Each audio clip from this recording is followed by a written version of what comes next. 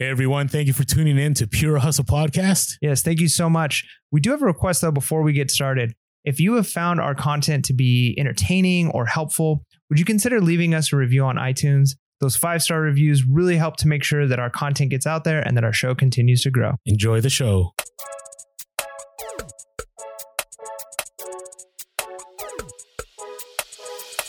Welcome to Pure Hustle Podcast. I'm Mike. And this is Orlando, and we're on episode 354, an update episode. Yeah, and we love our update episodes. Our update episodes are where we have an opportunity to kind of talk about the things that are going on in our life, reselling wise, what's going on in the reselling community at large, kind of updates with things like eBay, Amazon, shipping, that type of stuff. We also give some amazing bolos. So bolos are things you should be on the lookout for when you're out thrifting, going to garage sales, doing any kind of sourcing, local deals, so that you can make the most money in your reselling adventures. So what's been going on with you, or do you want me to get started? Yeah, no, that's good. So a few things. I mean, I think I've, for the most part, got most of my inventory kind of figured out. It's still a bit of a mess because originally I had things like really well organized, but a lot of stuff was on shelves. So taking stuff from shelves into boxes and totes and kind of just finding space and combining totes made it a little bit of mess as far as trying to get my like custom SKUs refigured out. But I think I've kind of figured out, this isn't my optimal system. Like typically I try and say like, okay, shoes go in one section, one tote or one area of my storage, and then other things go in other areas. And I think I've got a system, and let me know in the comments below if this sounds crazy. But because I had some death piles, and typically death piles, sometimes you have them in totes, sometimes you have them literally in a pile in a room somewhere. Orlando, I'm talking to you. I hear you. So, you have death piles. So my thought is, it's gotten better, but go ahead. When I took a lot of my inventory, especially the stuff that wasn't listed, and it was kind of like, okay, this tote is unlisted, this tote is unlisted.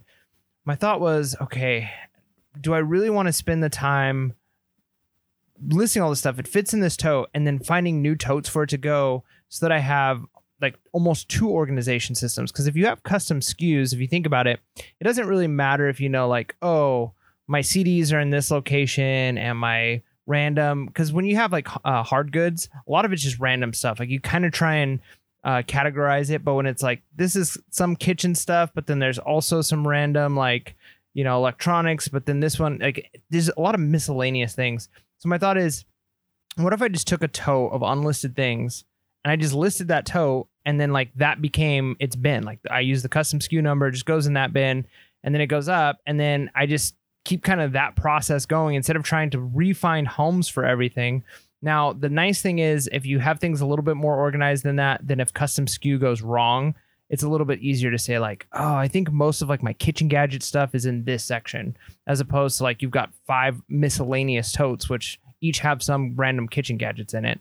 So I don't know. I'm going to give that a try. I think it's going to make it a little bit easier for me as I'm going through and redoing my custom SKUs. That way I could start working on death piles without having to redo all my inventory at one time, if that makes sense. Yeah, no, I have the similar system going. Like all my train stuff is in the same space. And so in case there's an issue where the custom SKU doesn't show up or I forgot to insert it, I know that it's there. Or even with my buckles, or even with, whatever it may be, like jackets. I know my jackets are on 3 certain coat rack systems. And so if they're not there, then I either sold them. And luckily now with eBay, you can go back on Terapeak and you can look back 2 years, and sometimes you sell stuff. And that's why when you relisted it on accident, or if eBay did it, there was no custom SKU label. So no, I get what you're saying. Yeah. I mean, I'm kind of going the opposite way though, because I'm going where I'm taking the chance that my custom SKU is going to work, because I'm saying like, I'm going to have probably 4 or 5, like literally just, they're all miscellaneous totes. They were like death pile totes that I didn't resort out because I still have from when I had to combine all my inventory into random totes. Yeah. So I don't really have the normal, like, hey, all my kitchen gadgets are in one section. I'm going to have them like spread out. And I'm kind of just relying on the fact that the custom SKU system is going to work. And then as I kind of get things going. So I don't know, it's a bit of a gamble, but I think it'll get me rolling a little bit faster than trying to completely organize all of my inventory so that I have space and know where everything goes, and I can kind of just start getting death piles listed. So I don't know. It's not my normal, but I'm going to give it a shot.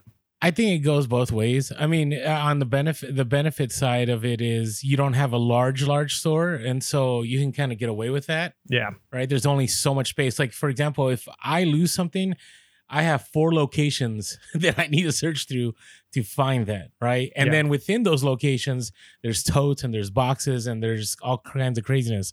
Right. Yours is all in one space. So if worst came to worst, and you had to turn everything over as like you're, serving a warrant on someone, you could find it. I think it's doable. But I'm always a believer, like if you just get all the, eat the frog, get all the garbage that you want done right away, you'll be a lot happier in the long run. Before things really get out of hand. So I don't know. It'll be interesting. Just make sure you update us when, if things do fall apart, not just the good side. Yeah. I'm hoping they don't, but we'll see. I think it's making it easy because like right now, my system is like 2 totes. Like I have a work table out in my garage, 1 tote of completely unlisted stuff. And then I have an empty tote. And then as I'm listing the stuff, I know it all fits in 1 tote because I pretty much had to cram everything in to totes to get it on the move when I moved out here. So basically it's like, okay, everything fits in this tote. So I'm just going to transport it over into the new tote once it's listed. And then that way it's kind of easy to go. So we'll see how that goes. I started doing a little bit of sourcing, which is nice. I haven't like seriously sourced in a while because I've been trying to kind of pare down my inventory before my move. Yeah. But I've been trying to hit up the different thrift stores here. I've obviously gone to the big chain stores, so I've kind of looked into the Goodwills and the Salvation Armies, and for the most part, it's kind of what you expect. It's a lot of the same of what we're used to. Some of the pricing is different. Every store has its weaknesses, so it's going to take me a little bit of time to figure out, like, okay, this Salvation Army, they don't know how to value pants, or they don't know how to value electronics, or whatever it is. That way, I can really get that unfair advantage and get profitable items at these stores. But what I really wanted to do is I wanted to find the hole in the wall, mom and pop shop, non-chain thrift stores and kind of explore them. That way I have a better understanding of what's here, what's in this new city of mine. Like I need to know these stores, what's available. And so I've spent the last couple of days going to these stores, kind of checking them out. And it's been interesting. It's been interesting seeing a lot of different stuff. Like you talked about, I think it was a Bolo maybe a couple weeks ago, where you talked about the idea of hometown items like doing well, like home teams. Okay. So you talked about like the Padres and the San Diego Chargers when they were there, and the Goals, and like specific teams for an area. And I'm in the city that I'm in. I've got a university, Baylor. So just kind of trying to figure out too, like, okay, there's tons of Baylor stuff. Now I need to kind of figure out which of these things is there a market for? What's the vintage? How do I find out what people are after? When are those seasons going to be? Because again, kind of the cool thing with universities is students will travel to across the country to go to a university. They go to that university, and then a lot of times they go back home. They go wherever they're from. And so if their family, their friends, and they want to start buying stuff, they can go online and they can buy the official stuff. But again, there's just something about the vintage stuff. Or, I went to this school, 20 years ago, and they had these really cool hats. And so people are going to turn to eBay. And so just kind of learning what the local things on top of the brands, right? Like when I was in San Diego, the jeans, the different brands we get, like they were, you'd occasionally find like the 7 for Mankind, and you'd find maybe some True Religion and Lucky, and those are kind of the brands where it's like here, obviously Levi and Wranglers are a little bit bigger, but then also I'm going to sound like a total loser for not knowing it. Is it Ariat? What's the brand that starts with no, that's a Western wear. That's Western wear. Yeah. So like kind of just learning like, okay, these brands that are not new, but they're new to me, right? Like I didn't really find tons of those in San Diego. I mean, you find some things, but okay, like we'd find boots, we'd find things like that in San Diego, but like I'm going to find more of those things out here in Texas. So learning the local stores, learning the local things, it's been a lot of fun. I've noticed a lot of the hole in wall stores here, they have some pretty cool like discount days or like discount things. Like one of them that I went to, one of the stores didn't have prices on anything. And so it literally was, you go up to the front to the guy who's the owner of the store, and it was like, how much for this? and you kind of negotiated with them a little bit. And so it's kind of a weird thing thinking like, all right, like I'm probably going to be in the store a lot. And so I want to make sure that one, you want to negotiate, but you also don't want to be the chump right away where this person's like, I don't want to ever make a deal with you ever again. So you kind of got to give a little, take a little. So it's different. It's different than what I'm used to. I'm used to negotiating at garage sales where you see the person one time, maybe you make a connection. I'm not used to negotiating at a thrift store where this might be a potential consistent place that I'm returning to, and I got to negotiate every time, every item. Like it's just a little different. So it's exciting. It's interesting. It's pushing me out of my comfort zone a little bit, which I think is important. It's important as a reseller to constantly be growing and changing.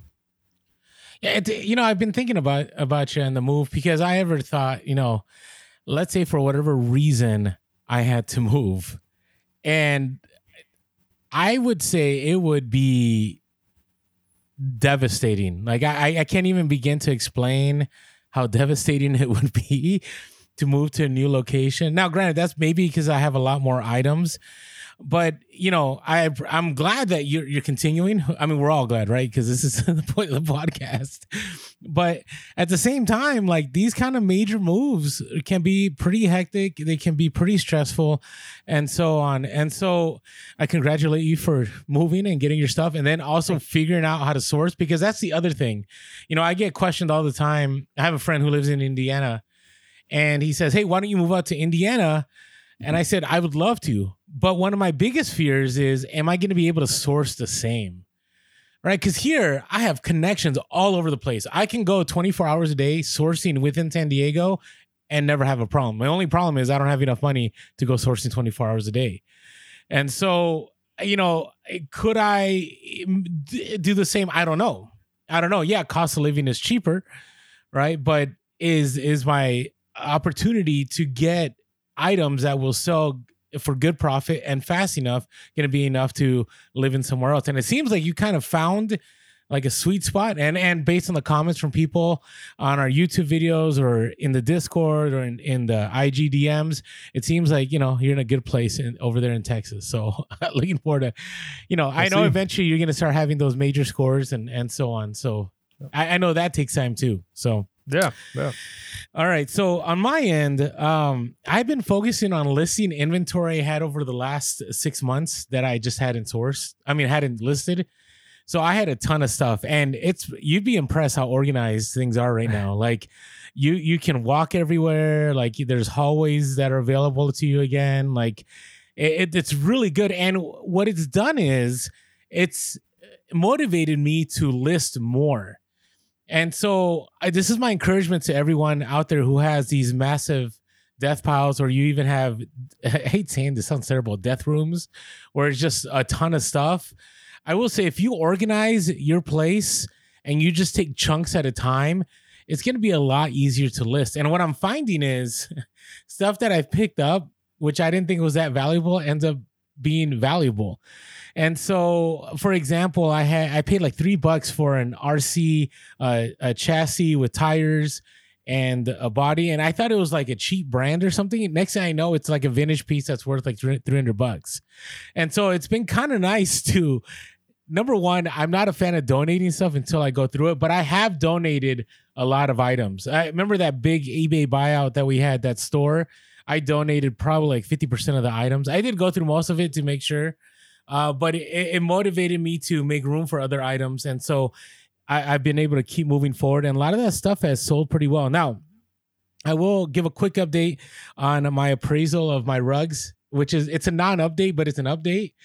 And so a lot of people gave great suggestions. Thank you to everyone for all your suggestions. Some people had said, go to the original people that cleaned the carpets or the rugs. Some people had suggested this individual named Dr. Lori, who I've seen before. I'm kind of like leery about Dr. Lori. No hate coming my way, please. But she's like talked about Beanie Babies and defects and stuff like that. And I'm like, ooh, like there's a difference between an appraiser and a reseller. Now, they could be one and the same, but somebody who's appraising may not know what the market is really calling for, right? But at the same time, a reseller may not know how much something is really worth, and they know what it's worth in the market that they work in, but they don't know about the other tiers. And so I was like, maybe I'll go Dr. Lori. I think it was like $200 for like a half hour or an hour of them appraising. And then what I found, and I found this to the glories of social media like TikTok, that Sotheby's does free appraisals for items. And so the way it works is Sotheby's is like top tier, like top echelon as far as goods go. And I don't think the items I have are, but I'm either hoping to get rejected or hoping to get accepted, it's a win-win either way. So what they do is they have a free appraisal system. So what happens is they will appraise an item, and if they think it's good enough to go into Sotheby's auction, they'll obviously contact you. They'll, help you ship it out. They'll get somebody else to look at what repairs need to be done. They'll help you find people to repair the item, and then they'll put it at auction, and they'll make sure that people that are in the auction are good enough that they'll knock the auction up. So I saw something. I feel terrible. I don't remember who the username was anything, but somebody had found some chair like on Facebook Marketplace for like $50. And it was like this vintage chair, and they got a hold of Sotheby's. Sotheby's contacted them after, said, yeah, we're going to do it in the auction. And they actually found somebody that was an expert in fixing the chair. And they told them the hammer price, which is when the auction is over, is going to be probably around $40K, and ended up going to like $107K for that chair. And now, granted, they lost like, 20% in taxes, and, another whatever, Sotheby's got their other 20K or whatever, but they got top dollar, right? Because the right people were in the room to make that auction. And if you want to take it to, on the lower tier, that's what Whatnot is about too, right? Whatnot is successful if you have the right people in the room that want certain items, right? And so if you try to do a Whatnot auction, and it doesn't even matter how many followers you are, I would say, have, except for the fact that if you have more followers, chances are greater that you're going to have the right people in the room to bid up a price. And so I decided to go with Sotheby's just because, if they say, yeah, it's worth it for you to sell at our auction, then I know I have something really good, and they'll actually give you the price. And granted, are they going to maybe not give you the top tier price? I don't know. But if it's going to go to auction, I would figure they're going to want the most money so they can make money and I can make money. Now, if they reject me and they say, no, your items aren't, good enough for Sotheby's, then that's fine. Then I know that I'm probably better off, selling this on eBay or some other site that deals with, luxury antique vintage goods. So we'll see what happens. It is a long process. I mean, I just sent the information, so I don't know how long that's going to be. Then after that, then it's whenever the auction's going to be. And then after that, it's 45 days after that you get paid. So this can be a long thing. Now, the great thing about it, if you heard our last episode, our themed episode, is that I already made my money back and I've already profited on everything that I bought. So now we're just looking at, how much can I make? And it's funny because one of my good friends who's in business, we were talking about this, and I said, I just want to list something on auction, just see where it goes on eBay. He's like, no, why would you do that? Have you not learned from the railroad lantern story that maybe everything is valuable, and maybe everything you have is not valuable? So stay tuned for that. I haven't posted yet anything on social media or anything because I don't want to just leave this cliffhanger and come back to it 2 months later. I want it all, just at one time to share. So we'll see how that goes. And then, sourcing garage sales have been kind of brutal. Not much out here right now. It's middle of July though, and it's super hot. I mean, not as hot as it is for you. By the way, I don't have my AC on in solidarity with Mike, just so he feels better, if that even helps. Yeah, look, man, I'd be happy if at least one of us was not, burning up right now. And it's nice because I can afford to run the air conditioner here in Texas. Like, the electricity is not a control like it is there, but I'm in my garage where I don't have the air conditioning, so it's fine. It's fine. We'll get through this. It's the things we do when we're hustlers. We make it work. But yeah, it's been hot here too. I mean, there's been a few garage sales. I was gonna go to some this last weekend. I actually had some family visiting. People coming to check out the new house, the new town, kind of support us and all of that. So I haven't done the garage sales. I've been doing more of, like I said, thrift stores, things like that, a little bit of local deals, just kind of getting to know the area. There were some garage sales the last couple of weekends, and Friday garage sales seem to be even bigger here than they were in California. Even Thursday, some Thursday sales. The problem, though, again, is I think they're starting to dwindle out because the heat is just out of control. But again, it's one of those things where finding how to find the garage sales. Like I learned here that finding garage sales on Craigslist, and maybe it's something that we were doing wrong even in San Diego, because I would say for us, 90% of the garage sales we would find, at least for me, we were finding on Craigslist, right? Because it's the easiest.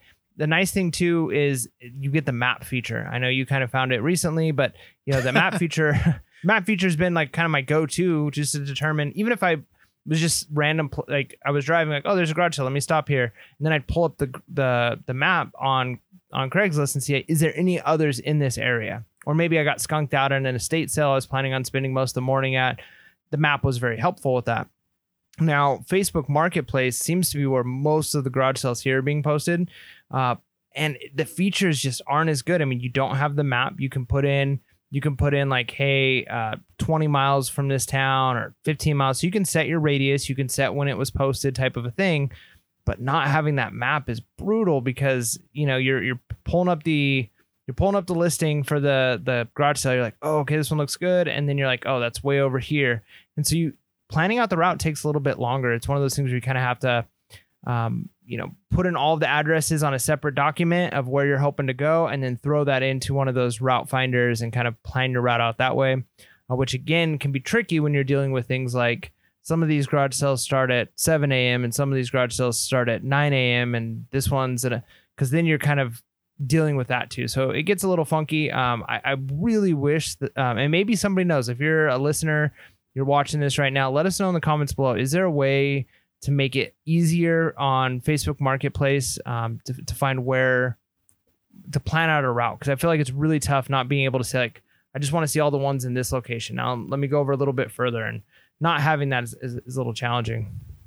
Yeah, I get that. And that's why I go with I go to the ones I want to go to first, regardless of what time. I mean, I'll go to ones that start like at 9, at 6 in the morning if they have items I want. And sometimes I waste my time because they're not even open at all. And sometimes I end up scoring and everything's all good to go. So that's good. Now, before we move on, talking about organization earlier with custom SKUs and items and all that, My Reseller Genie is an awesome tool that I use all the time. And I the nice thing about it and the bad thing about it is that it runs on autopilot, right? So I haven't really touched My Reseller Genie recently just because I've been so busy with stuff. But I know if I ever want to go back and I want to know how much I've actually made in a certain month, I can go in and put how much each of my items cost, and it'll give me a profit loss detail. It also, with taxes, it's very simple. It just imports everything from eBay, and you're able to do your taxes, which is something I'm going to be starting here soon because mine are due in October. Not because of the extension. We had flooding or whatever, and they extended ours, which was kind of nice. And so My Reseller Genie has been a great tool for me. So if you are freaking out, you haven't done your taxes, or you just want to, make sure that you're on top of your numbers, go to My Reseller Genie in the link below and use our code Pure Hustle, all caps, and you'll get 15% off the first month. Again, go to the link below and use our code Pure Hustle, all caps, and you'll get 15% off the first month. All right, now random stories. I got two. So the first one, I'm just slightly annoyed at eBay.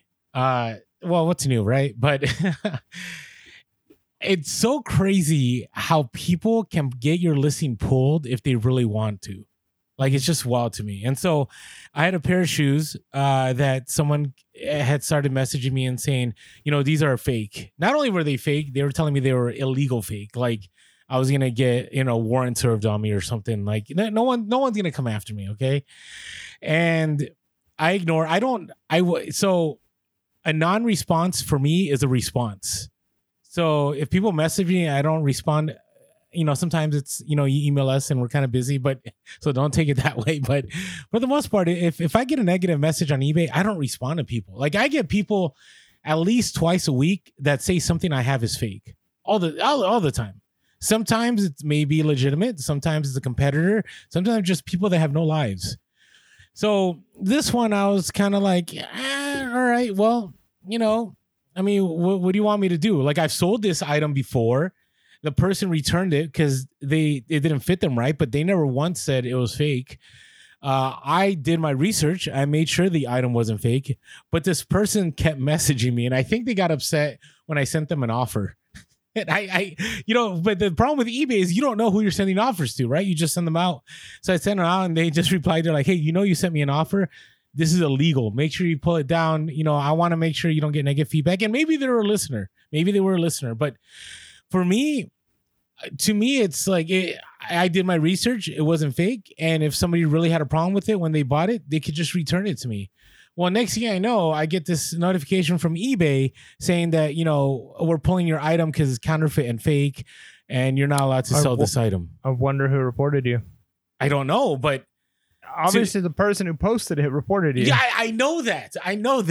But what I don't understand is how simple that was for an individual to do that.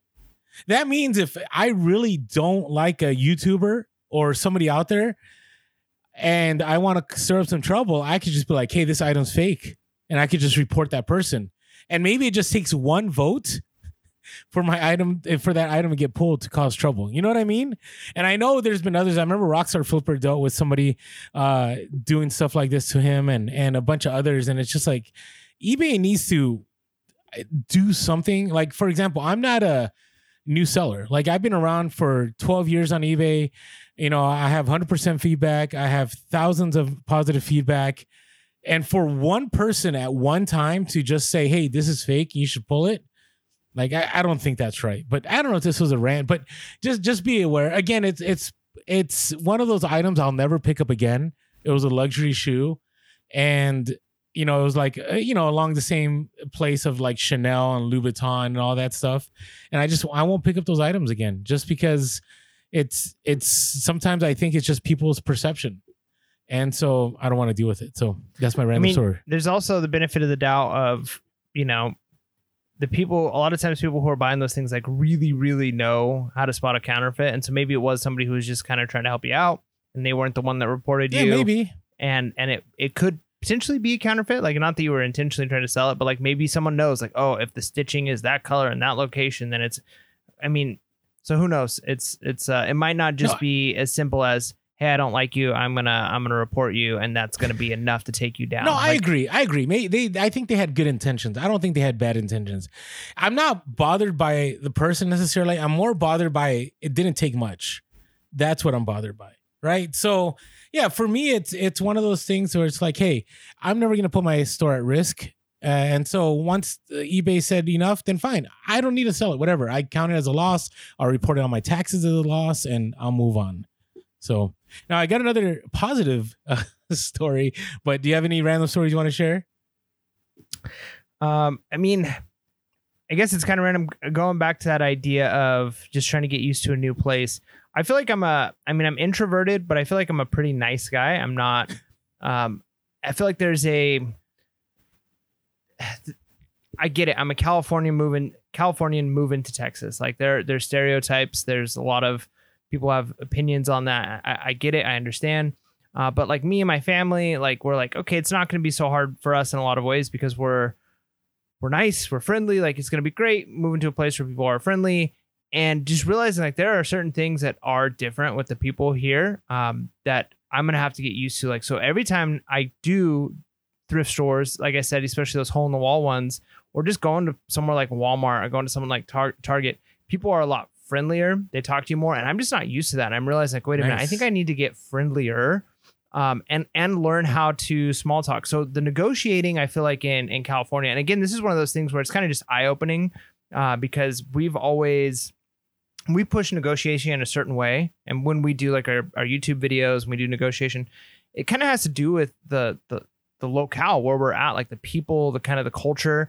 And I feel like it's a little rougher in the sense that people there's not as much small talk going on. We still do small talk. We like to, hey, I want to be nice. I want to be friendly. if I ask you, hey, how's your day going? Oh, I see. Oh, cute dog you have here. Things like that. You're going to have a better time at the garage sale.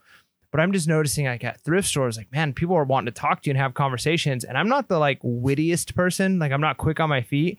And so I'm catching myself in a lot of awkward situations where I'm like, I don't know what to say right now. Thanks. So anyways, so one of those things happened today. I was at a garage or at a thrift store, and they were doing 20% discount for teachers. And so I was like, I've got a teacher. And then like I was trying to like finish, like I was trying to pull it up that I have like a teacher card. And she's like, oh, you have a teacher. That's nice. Did she teach you anything? And I'm like, I mean, and then she was laughing, and I'm like, I'm super like feel awkward because I'm not quick enough. And so just things like that, or another place I stopped at where I was negotiating for a musical pedal, like a guitar pedal. And the guy was messing with me, joking with me about, getting it from Van Halen and all that. So we're going back and forth. But and then he was mocking me in a joking way about my driving skills, trying to find the place because he saw me circle around a couple of times. And so just the randomness of like just getting used to interacting different, in a different manner. And so I'm finding myself not as fluent, if that makes sense, right? No, I get it. The reason I get it is because I grew up in the Bay Area in San Francisco, and people are just mean out there. Like, everybody, I always learned that like the way you look at people is you mean mug. And if you guys know that you that are from the Bay that are listening, you know what I'm talking about. And you never make eye contact when you get on the bus, like stuff like that. And then Southern California, people are just fake, like just fake, right? If they're trying to talk to you, they have an agenda. Like they're trying to get something out of you, right? But when I went to Wisconsin, people were just nice. Yeah. They're just saying hi, just to say hi, just to make conversation. So I get what you're saying. So, but luckily, you are a nice guy. You are a nice guy. But it just goes to show like you can be dialed in somewhere. You know what I mean? With your tactics, your techniques, and all of that. And it's just amazing to see like you go to a different place and you're not necessarily going to be as dialed in. Now, again, adaptability, learning how to adapt and adjust. So, but yeah, it's one of those things where you kind of would have had to have been there, but I don't feel like I'm typically in like super awkward situations and conversations. But a couple of times these last few days, like I catch myself like, I don't know how to like interact in this way. Like I need to get a little bit better at small talk and just being friendly for the sake of being friendly. And again, I'm a friendly person, so it's kind of a weird thing to experience, but yeah, so that all that to be said is, some of our listeners or people watching YouTube videos, they make comments on, I can't believe you negotiated that way, or you shouldn't do it that way. And again, it's like you can't judge another place in the way the people are there based off of where you are. Like, that's a good point. Every place is going to be different. And so just recognizing that is it's kind of interesting. So you're talking about adapting. And so this was kind of interesting. So our good friends, the Latin Pickers, had messaged me out of nowhere, and we've been messaging back and forth, but I have not seen those two guys, Christian and Adam, since 2020 sometime around that era of our lives. And it's because they had a lot of clothing inventory that they sourced, and they sell books, and they kind of were like, hey, like, do you want to pick this stuff up? You're going to be interested. And I was like, all right, fine. So we connected for the first time in like 3 years, and it was really cool because I did the whole like touring of the warehouse again and how things have changed. And it was comforting to know that like everybody's having to adapt, right? And when we first met up with Christian and Adam years ago, and we did an interview. If you want to check it out, it's like one of our earlier interviews on the podcast, probably one of the best ones we've had. Hearing their story from, selling books with bookshelves in their living room to having multiple warehouses, it's pretty fascinating. So I went to their place, and it was really interesting because I asked them some questions, how have things been going? And they said, a lot has changed in the book selling landscape. They sell more on eBay now than they do on Amazon. And I was like, really? That's weird. Right? Because everybody is all about Amazon. And it's easier to sell on Amazon because you just got to scan it, right? And if you want, you get enough books and you put them in a box and you ship it out to FBA. But the reason they're doing that is obviously competition's a lot tighter now, and the margins are a lot lower on Amazon than they are on eBay. So they're really going into trying to find, vintage books without barcodes, and they're doing better going down that route. Also, a lot of their stuff that they had to sort out their inventory, it was really proprietary. Back in 2020, when I visited them, there was certain angles in my Instagram stories I couldn't shoot. There's some videos I couldn't post. And now, like, everything's out in the open because everybody's caught on to it. So it's kind of interesting. They have a conveyor belt that they use.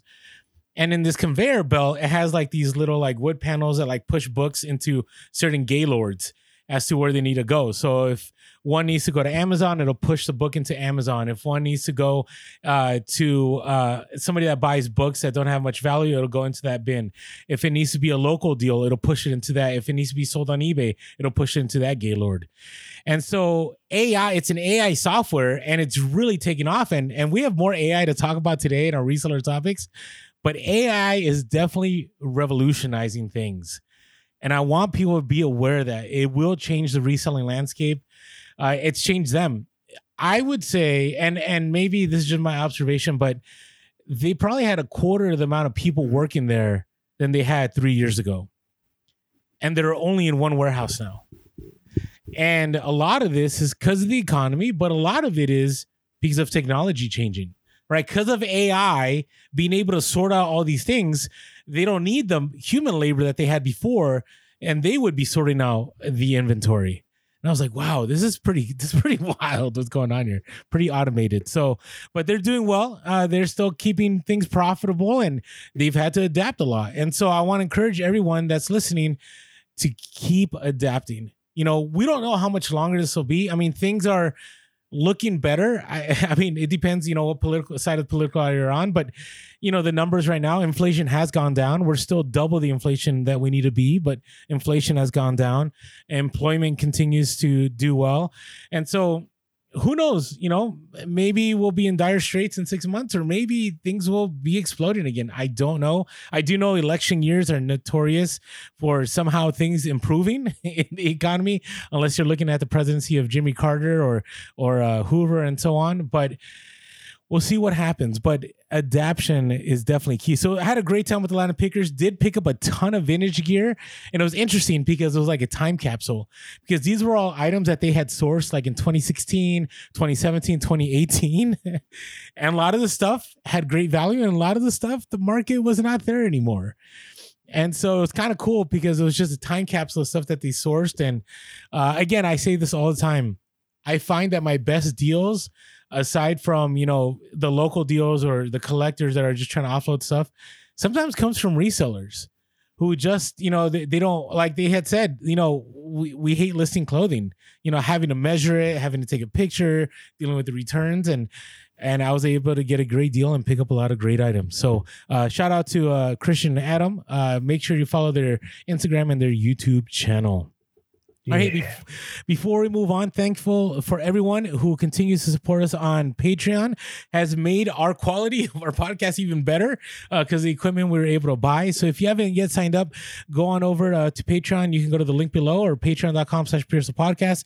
And for $5.55 a month, you can help support the podcast, which allows us to continue pushing out free content. And there's the bonus of jumping in the Discord and meeting with a bunch of sellers, from Amazon sellers to eBay sellers, people that do retail arbitrage on Amazon and on eBay, and just people to just, you know, to be in community with. So join us there. And also on social media, we are Pure Soul Podcast on all social media platforms except for Twitter. We are Pure Soul Cast, and we are now on Threads. So come on over to the Threads.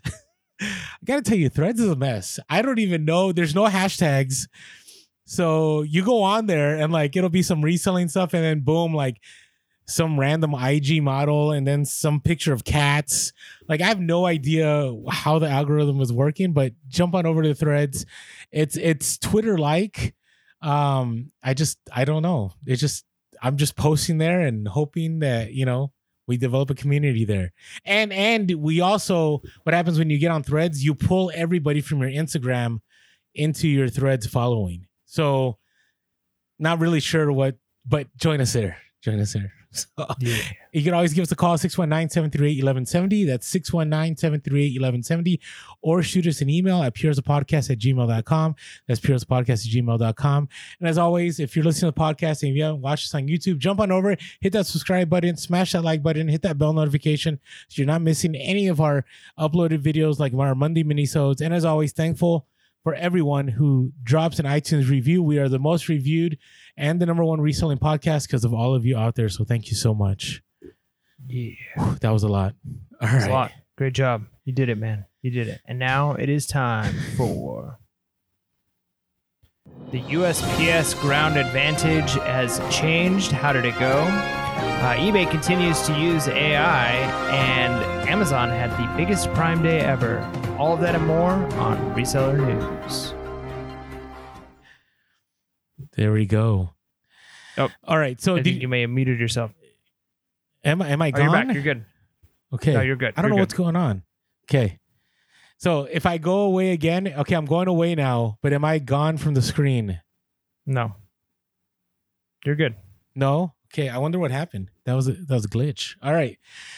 So USPS Ground Advantage switch happened, and it was it was a nothing burger. Like nothing happened. Like I know there was a lot of like people like, oh no, what's gonna happen to our first class items? What's gonna happen here? Are we gonna have trouble shipping stuff out and everything? And no, everything was just fine. So, couple observations though. One observation is USPS Ground Advantage is a plus if you sell items that are more than £1, but you don't want to pay priority because you have that option now. The negative side of it is it's more expensive, I would say, depending on what part of the country. Sometimes I've had stuff to the East Coast and it wasn't that expensive as it was when we had first class. But other times it was more expensive. Like, for example, something was like $7.20 to ship. And if I shipped it priority, it was like $7.40. And I'm like, well, might as well just ship it priority. Now, maybe it was seamless for me because I went to my business policy. So if you're wondering what I'm talking about, go to my eBay.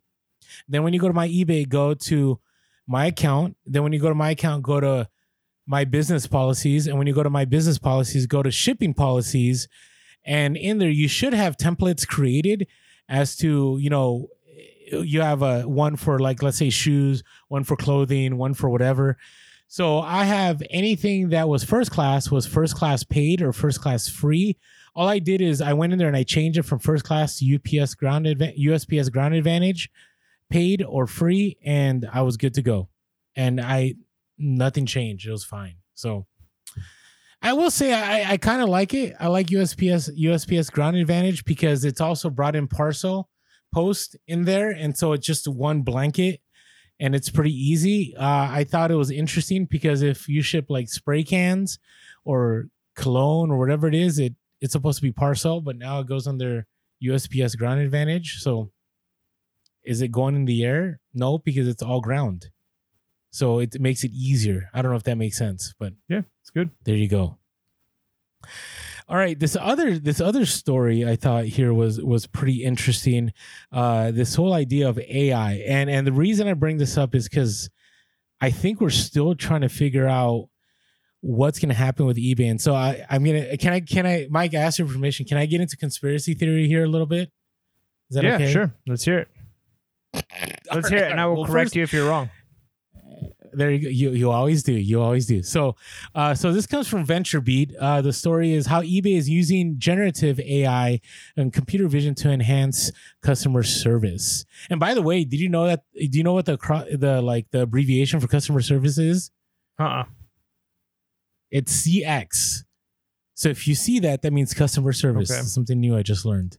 Okay, so, all right. So the story says e-commerce giant eBay aims to revolutionize its marketplace by integrating generative AI and computer vision. With these technologies, eBay aims to enhance its understanding of customer preferences and deliver a highly personalized shopping experience. So, if you're trying to figure out what generative AI is, it's basically AI that is able to create things. So, for example, the big thing that was trending on social media a few months ago was like you could put your pictures, you could upload an AI, and then AI would create these new images of you, right? Or sometimes you may see now people are doing this with like they're creating rap songs and like Kanye is rapping on it, but it's not Kanye, it's the AI that's rapping and it's creating somebody that is Kanye, okay? Or it could mean a bunch of things. So I think eBay is going down this road when it comes to, for example, when people are going to be shopping. I had mentioned this kind of joking a few months ago, but wouldn't it be cool if like you could see the item on you and so on? I think AI is going to be going in that direction. So I think pictures are going to be even more important.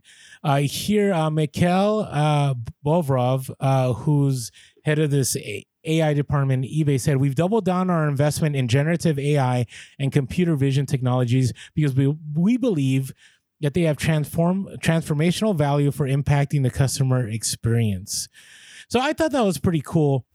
Now, I thought this was the conspiracy part. So they had this whole section called the need for AI governance. And it says eBay emphasized data privacy and ethical development as fundamental principles of integrating generative AI into business functions. According to Bobrov, establishing governance and implementing clear guardrails enables individuals to navigate among safe and permissible areas within the organization. So the last quote said here, we are actively exploring how to leverage these foundational models while accounting for their limitations, including lack of diversity.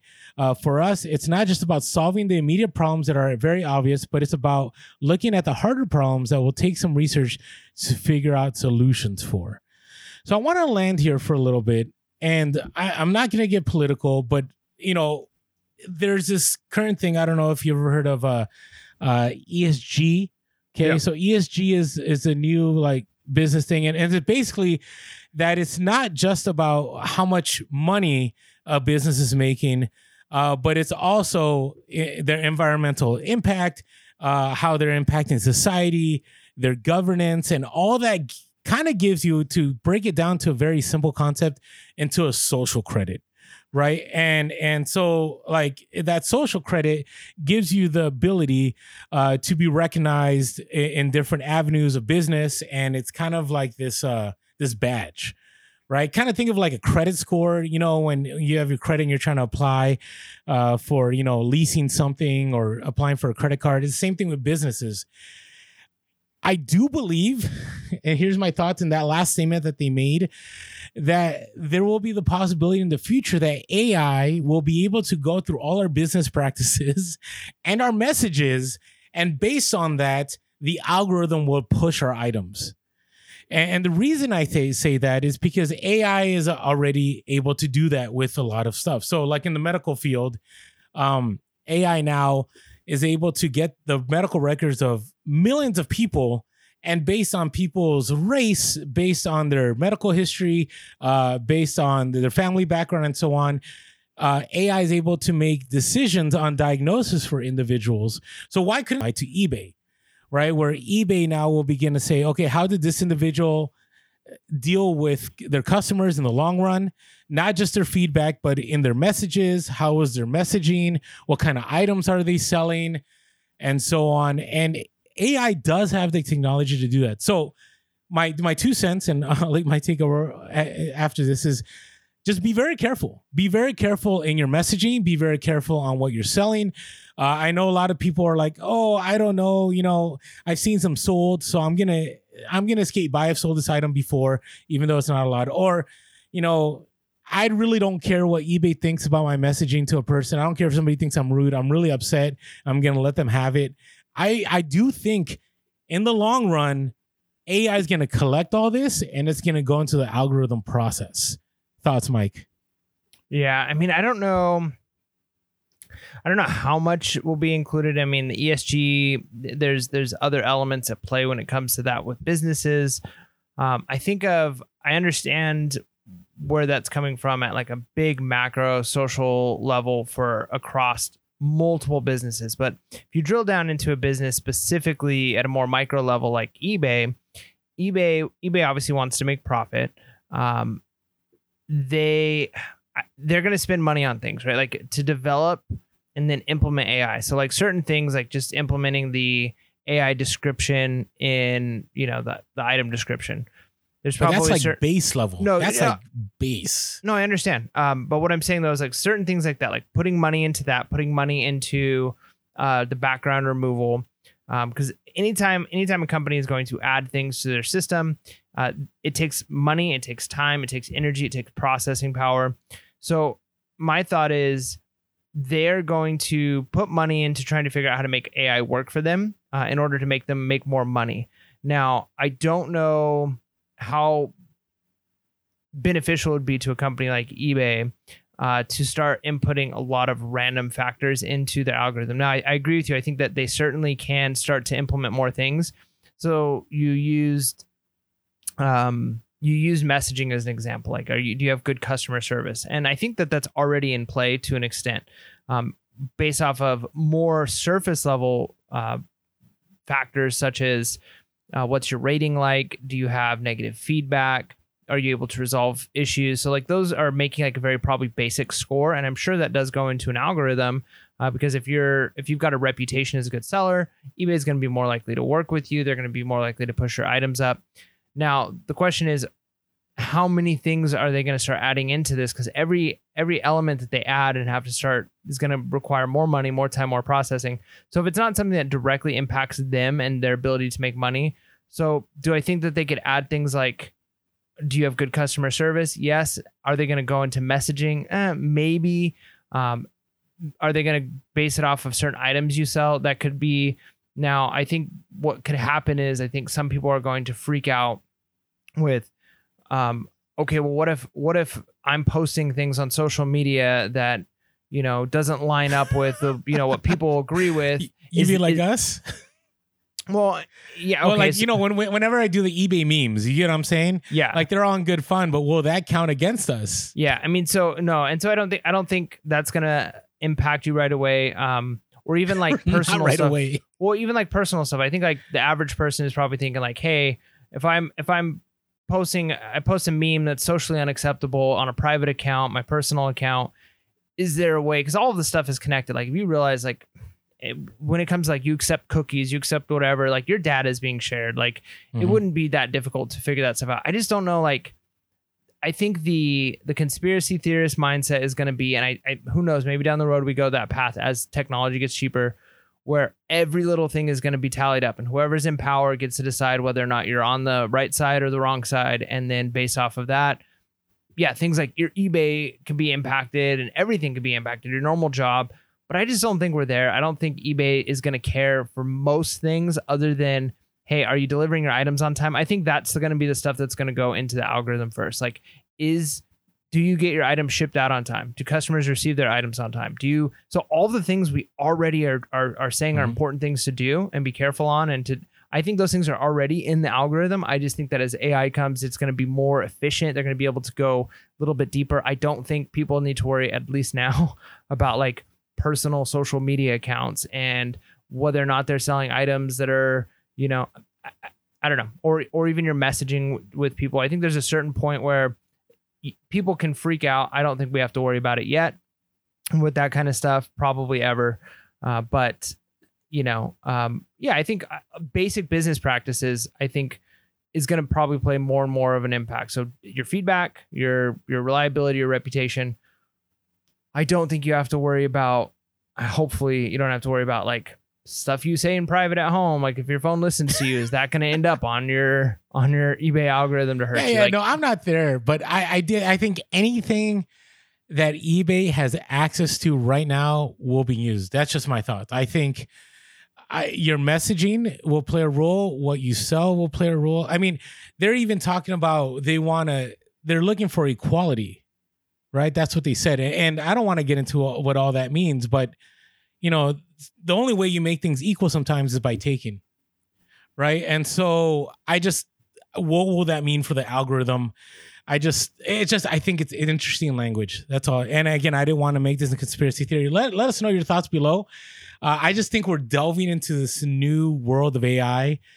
And I think within a year, things are going to look entirely different. If they're not, you can mock me in the comments.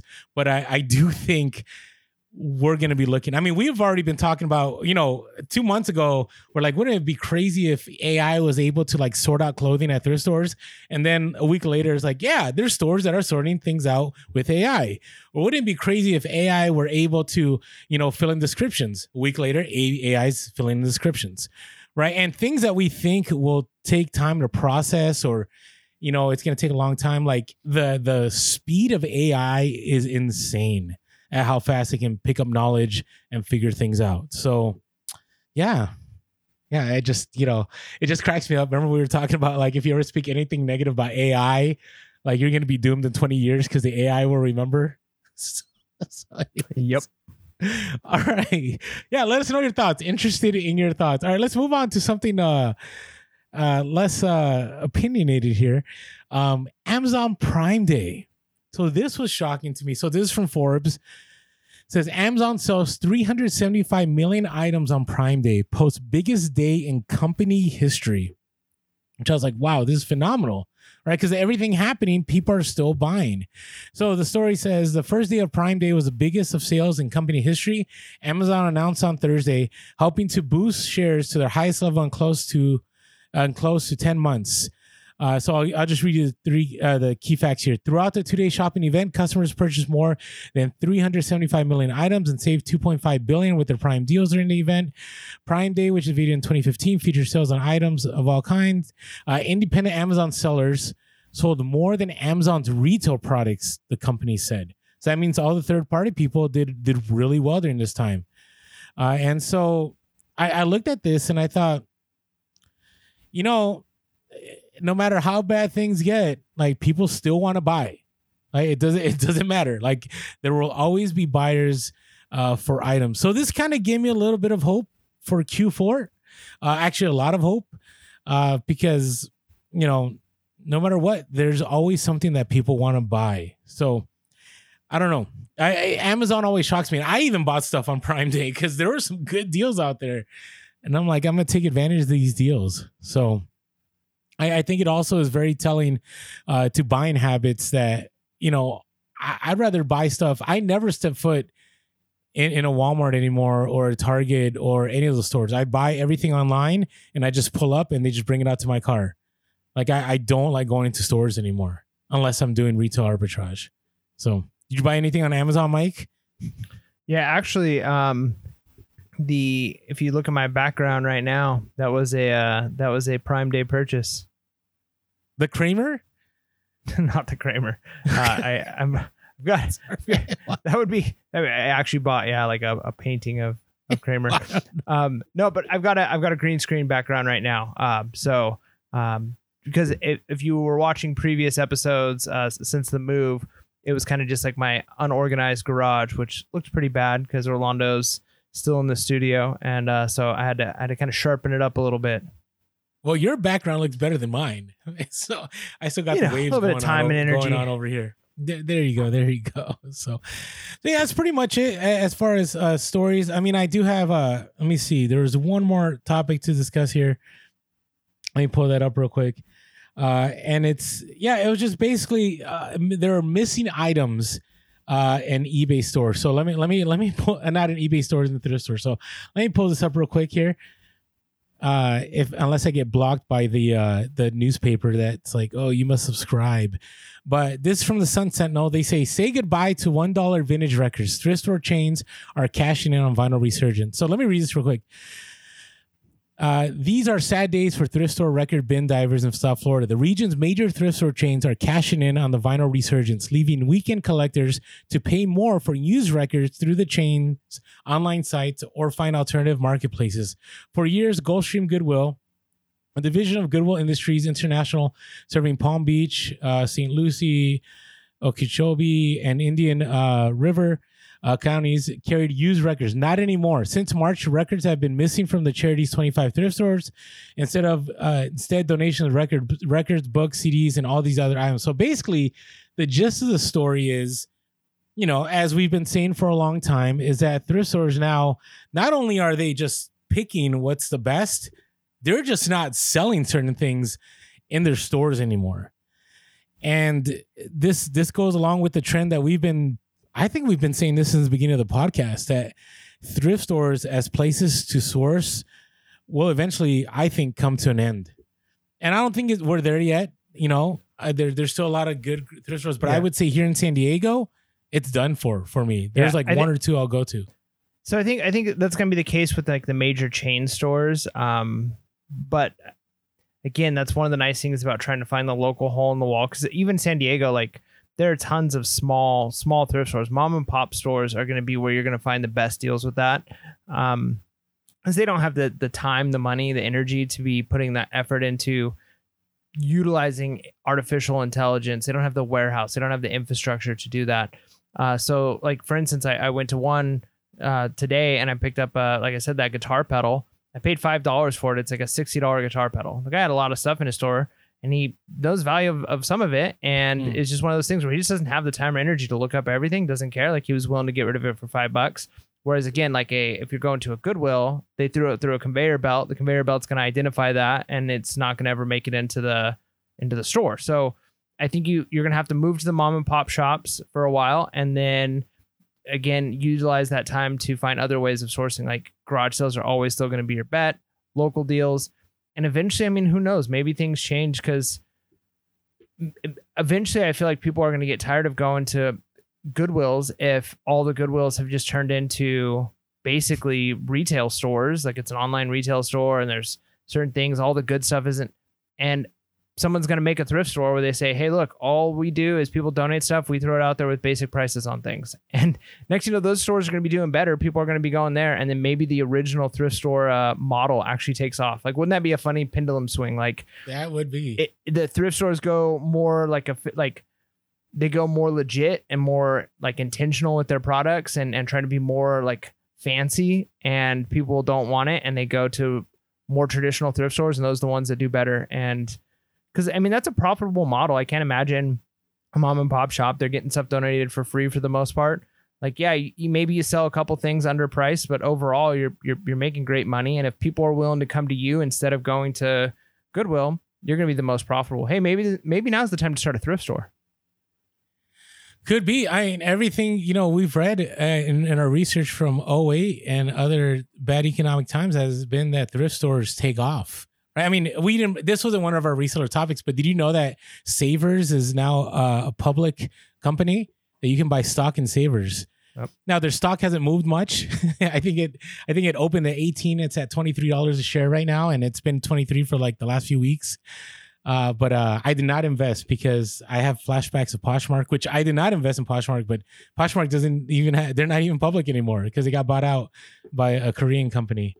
So, but their stuff tanked. It was bad.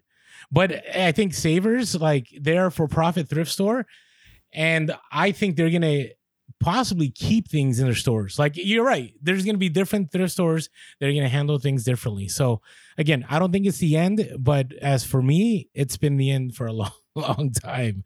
So, all right, that's our reseller topics. Are we ready to, I think what everybody just fast forwards to on the podcast? Oh, no. People love everything. They love the whole stuff, but this is the special part. Bolo. What's your bolo? Yeah, I got the new one on. You notice that? Yeah, I did. I can't tell them apart anymore. Like, they're all cool. So, yeah. All right, what is your bolo? When I was pulling up the new one, I should actually, we'll do it on another episode. I pulled up the little clip that came from. Let's see what. Maybe I can. Oh well, I'm not gonna. I'll do it in the future episode. But it's kind of cool, like the little spot that the guy who edited that used from like our talking about it, and like I even went shoot, and like he used that to make the sound effects. Oh really? So, yeah, it's kind of cool. Like you can hear it raw, uncut, unedited. Seriously, if anybody wants to make new sound effects, especially for like reseller topics or hustle, or like we're always open to new sounds. That's right. Go ahead. All right, so my bolo. I don't think I mentioned this last time. No, I didn't.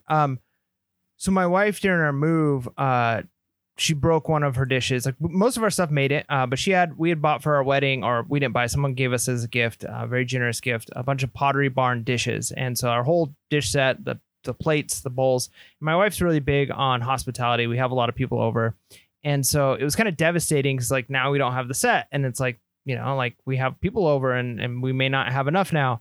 And so I spent forever trying to find a replacement for this Pottery Barn plate. And a couple of things I noticed, and this is what makes it a bolo. Like one, I knew Pottery Barn is a decent brand. We don't do a lot of plates and dishes in China. I've sold some China. I've been semi-successful with China Spode specifically, a couple of other brands as well. I don't typically like selling China, but there's a benefit in selling like one-off plates as replacements for things like that, or plates, bowls. Now, a couple of things I noticed. So style is important. Obviously, sometimes it's a long tail item. Like ours, I think are called like the Great White something is like the name of the cut. And then there's like the diameter and all the different factors that are on this. But one thing with these Pottery Barn plates is so many of them are like made in China. There's some that were made in India. And the design is a little bit different, the ones that were made there. Ours, the ones we have, and I don't think, we didn't do it on purpose. It just so happened that these were the ones that we bought or that were gifted to us were made in Sri Lanka. And so because in order for it to match, it needed to be ones made in Sri Lanka to have all the right, stuff, was almost impossible to find. Like we found them on another website, but they were selling for like almost $40 a plate.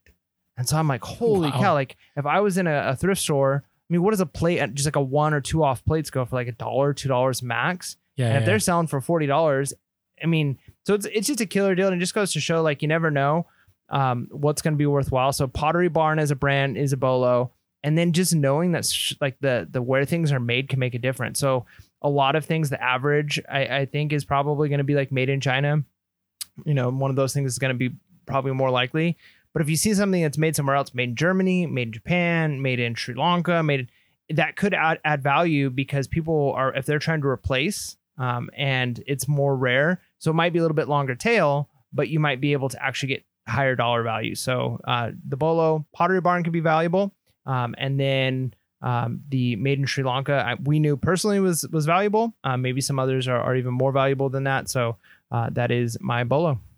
Yeah, I would say Pottery Barn, like even like kids' bed sheets, Pottery Barn, anything Pottery Barn is always worth a look up. I mean, back in the day, I've sold some for good money. It's been a long time, but there's money to be made there. So, all right, my bolo is you're probably too old. Goosebumps. Did you ever read Goosebumps when you were a kid or watch any of the shows? Man. Especially the Choose Your Own Adventure Goosebumps. Those were great. Okay. Anything Goosebumps, man. Like I recently at a garage sale picked up an entire set of Goosebumps stuff. It was like all 62 of the books. And then there were some extra, like there was like a 9-book lot. And then there was another book. And then unfortunately they took out all the inserts. So there's like these bookmarks and these like cards inside each of the books. But they took them all out and they put them to the side. Now, if you can get a book that has them inside, like some can go for $50 to $100 plus just for one book. But even the whole thing, like, all 62 goes anywhere from $300 to $700 online used. And so I remember, I'll never forget. I saw it the night before. I planned my route, but I was like, it's probably going to be gone by the time I get to the garage sale. So I show up at the garage sale like 9 a.m. And listen, I don't know how things like this happen, but it's there. But why is it that every time an item that I want to buy is there, somebody gets to it within seconds before, even though it's been sitting there all morning? But the moment I want to get to it, somebody wants it. So I go to it. And I see this lady and she's looking through it. And I'm like, oh, are you interested? She's like, yeah, I want to buy it. And I was like, oh, all right. So I did the whole fake, like looking at other items thing, waiting to see if she's actually going to buy it. So then she spoke to the lady that was selling it. And she told her she wanted like $10 per book, or it was like some number that the lady didn't agree with. And so she walked away and I looked at the lady that wanted to buy it. I'm like, sorry, are you going to buy it? She's like, no. And I'm like, oh, yes. Okay. So then I asked the lady, I'm like, how much do you want for all this? And she's like, oh, these were my kids. This is kind of tough. I got to be at $25. And I'm like, yeah. And I did try to negotiate a 20. But anyways, she wouldn't budge. So I bought for 25. Here's the crazy thing. So I haven't sold a whole 1 through 62, but I listed like there were 2 Goosebumps pencils, a bunch of insert cards, some other random like pieces, and I just lotted them all up, and those sold like in 12 hours for $20 plus shipping, which maybe I lost money, okay? But I paid $25 for it, so I already made a good amount of my money back. Then there was other lot of books. There were 9 of them. And they weren't part of the original set. There's like these different, books that were written like kind of like the side, books that were sold, and I sold 9 of them for $20. So I'm already at $40, and I even sold the major item I sold. So I sold a miscellaneous lot of 30 plus Goosebumps items, inserts, pencils, bookmarks, and then the other ones, a Goosebumps lot of Reader Beware, You Choose the Scare, first printing or whatever. And I know those. I did my research, and I sold 9 books for $20. And so once I sell the other major thing, I'm going to turn that $25 into like $500, or at the lowest $300 net profit. So definitely a bolo. I think we may have discussed Goosebumps at some point, or somebody had said it, but it's just crazy. Just crazy to me. And the only reason I know they're valuable is because I know my kids loved like the shows and the books. And remember, they always were scared of Slappy. Remember Slappy? Is that his name? The dummy? Like puppet thing, or yeah. It was not a marionette. What was it? It was a dummy, right? Yeah, it wasn't dummy. a ventrilo. Yeah. Ventriloquist. Is that okay? That's what it is. Is it okay to call them dummies? I think so. Just checking. Just checking. So that is my bolo. All right, what are you looking? Oh, before we talk about what we're looking forward to, hey, we haven't talked about them in a little bit, but Skull Shaver keeps us nice and clean. And I gotta tell you, I don't ever want to go back to razors. I hate it when I cut, and I got scarring on my head from razors, but Skull Shaver gives you that nice clean look of a razor, gives you that shine. Like we can see Mike's shine from a Skull Shaver. So if you haven't yet, you can go and use our code Pure Hustle. Go to the link below, and that'll give you a discount off of Skull Shaver, and keeps you looking so fresh and so clean. Yeah. All right. So what are you looking forward to here, Mike? Well, gosh, I want to say garage sales, but I think I missed it. I think I missed it for a few months, or at least maybe not months, at least probably 5-6 weeks. We got heat waves coming in. So I guess just continuing to learn the area through local deals, kind of learning some brands here. So really I'm in a learning phase right now, on top of reorganization. So learning I enjoy doing, organization I like the outcome of. So I enjoy seeing my store moving back in the right direction. I hated that I had to kind of have it on pause for a while. So I'm just looking forward to just the resuming. I feel like I got some good stories again. I'm finding some things. I'm doing it, man. So it's good. It's good. And I think to be honest, I have a little bit more pressure here. So I took a pay cut coming here to teach here, which is fine in a lot of ways because my money goes further. But you know what it's like when I was reselling part-time there, it really was just almost like fun money, because I kind of, it started off pretty serious, and then because my wife stayed home, and then I got pretty decent raises at work and some opportunities came up. So it wasn't as like crucial. And I think I'm at a place now where it's like, okay, I think I want to step up my reselling, really have that fill in some of the gaps I've got here. And as much as it's like, you never want to be in that position, there's something like kind of encouraging about being having that fire underneath you, because when you kind of have to do it and you move forward, like it's exciting at the same time, because then you progress. When you have no other choice, you really start to move forward and progress. And so I'm excited for that. What about you? What are you looking forward to?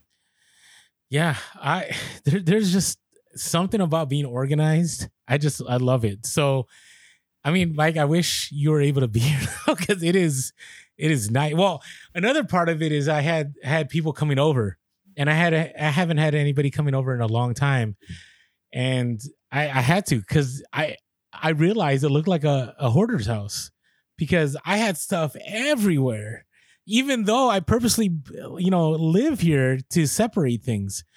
And yeah, everything's separated. It's really nice, super organized. It keeps me motivated to, keep listing and so on. So I'm looking forward to organizing more. I want to list like crazy. I want to make sure that I come through this Q4 with no regrets. I will say the last Q4s, I was kind of bummed. I feel like I didn't do, my potential. It's okay. I mean, I enjoyed. I wanted to spend more time with family and so on. And I'll be real, I just got lazy at times. And so I want to spur that moment that I had, in 2020. I'll never forget, taking that picture of the white van with me walking away from it. Like I conquered, and I want that again. And so I want to walk away from this Q4 really well. And so I'm going to list like crazy. I got plenty of inventory that I can list.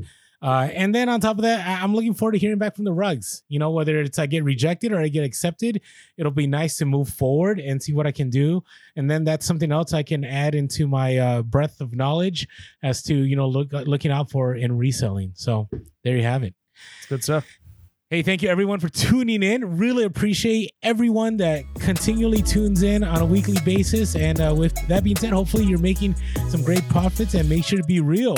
Be relevant. And be reselling. Late. Peace.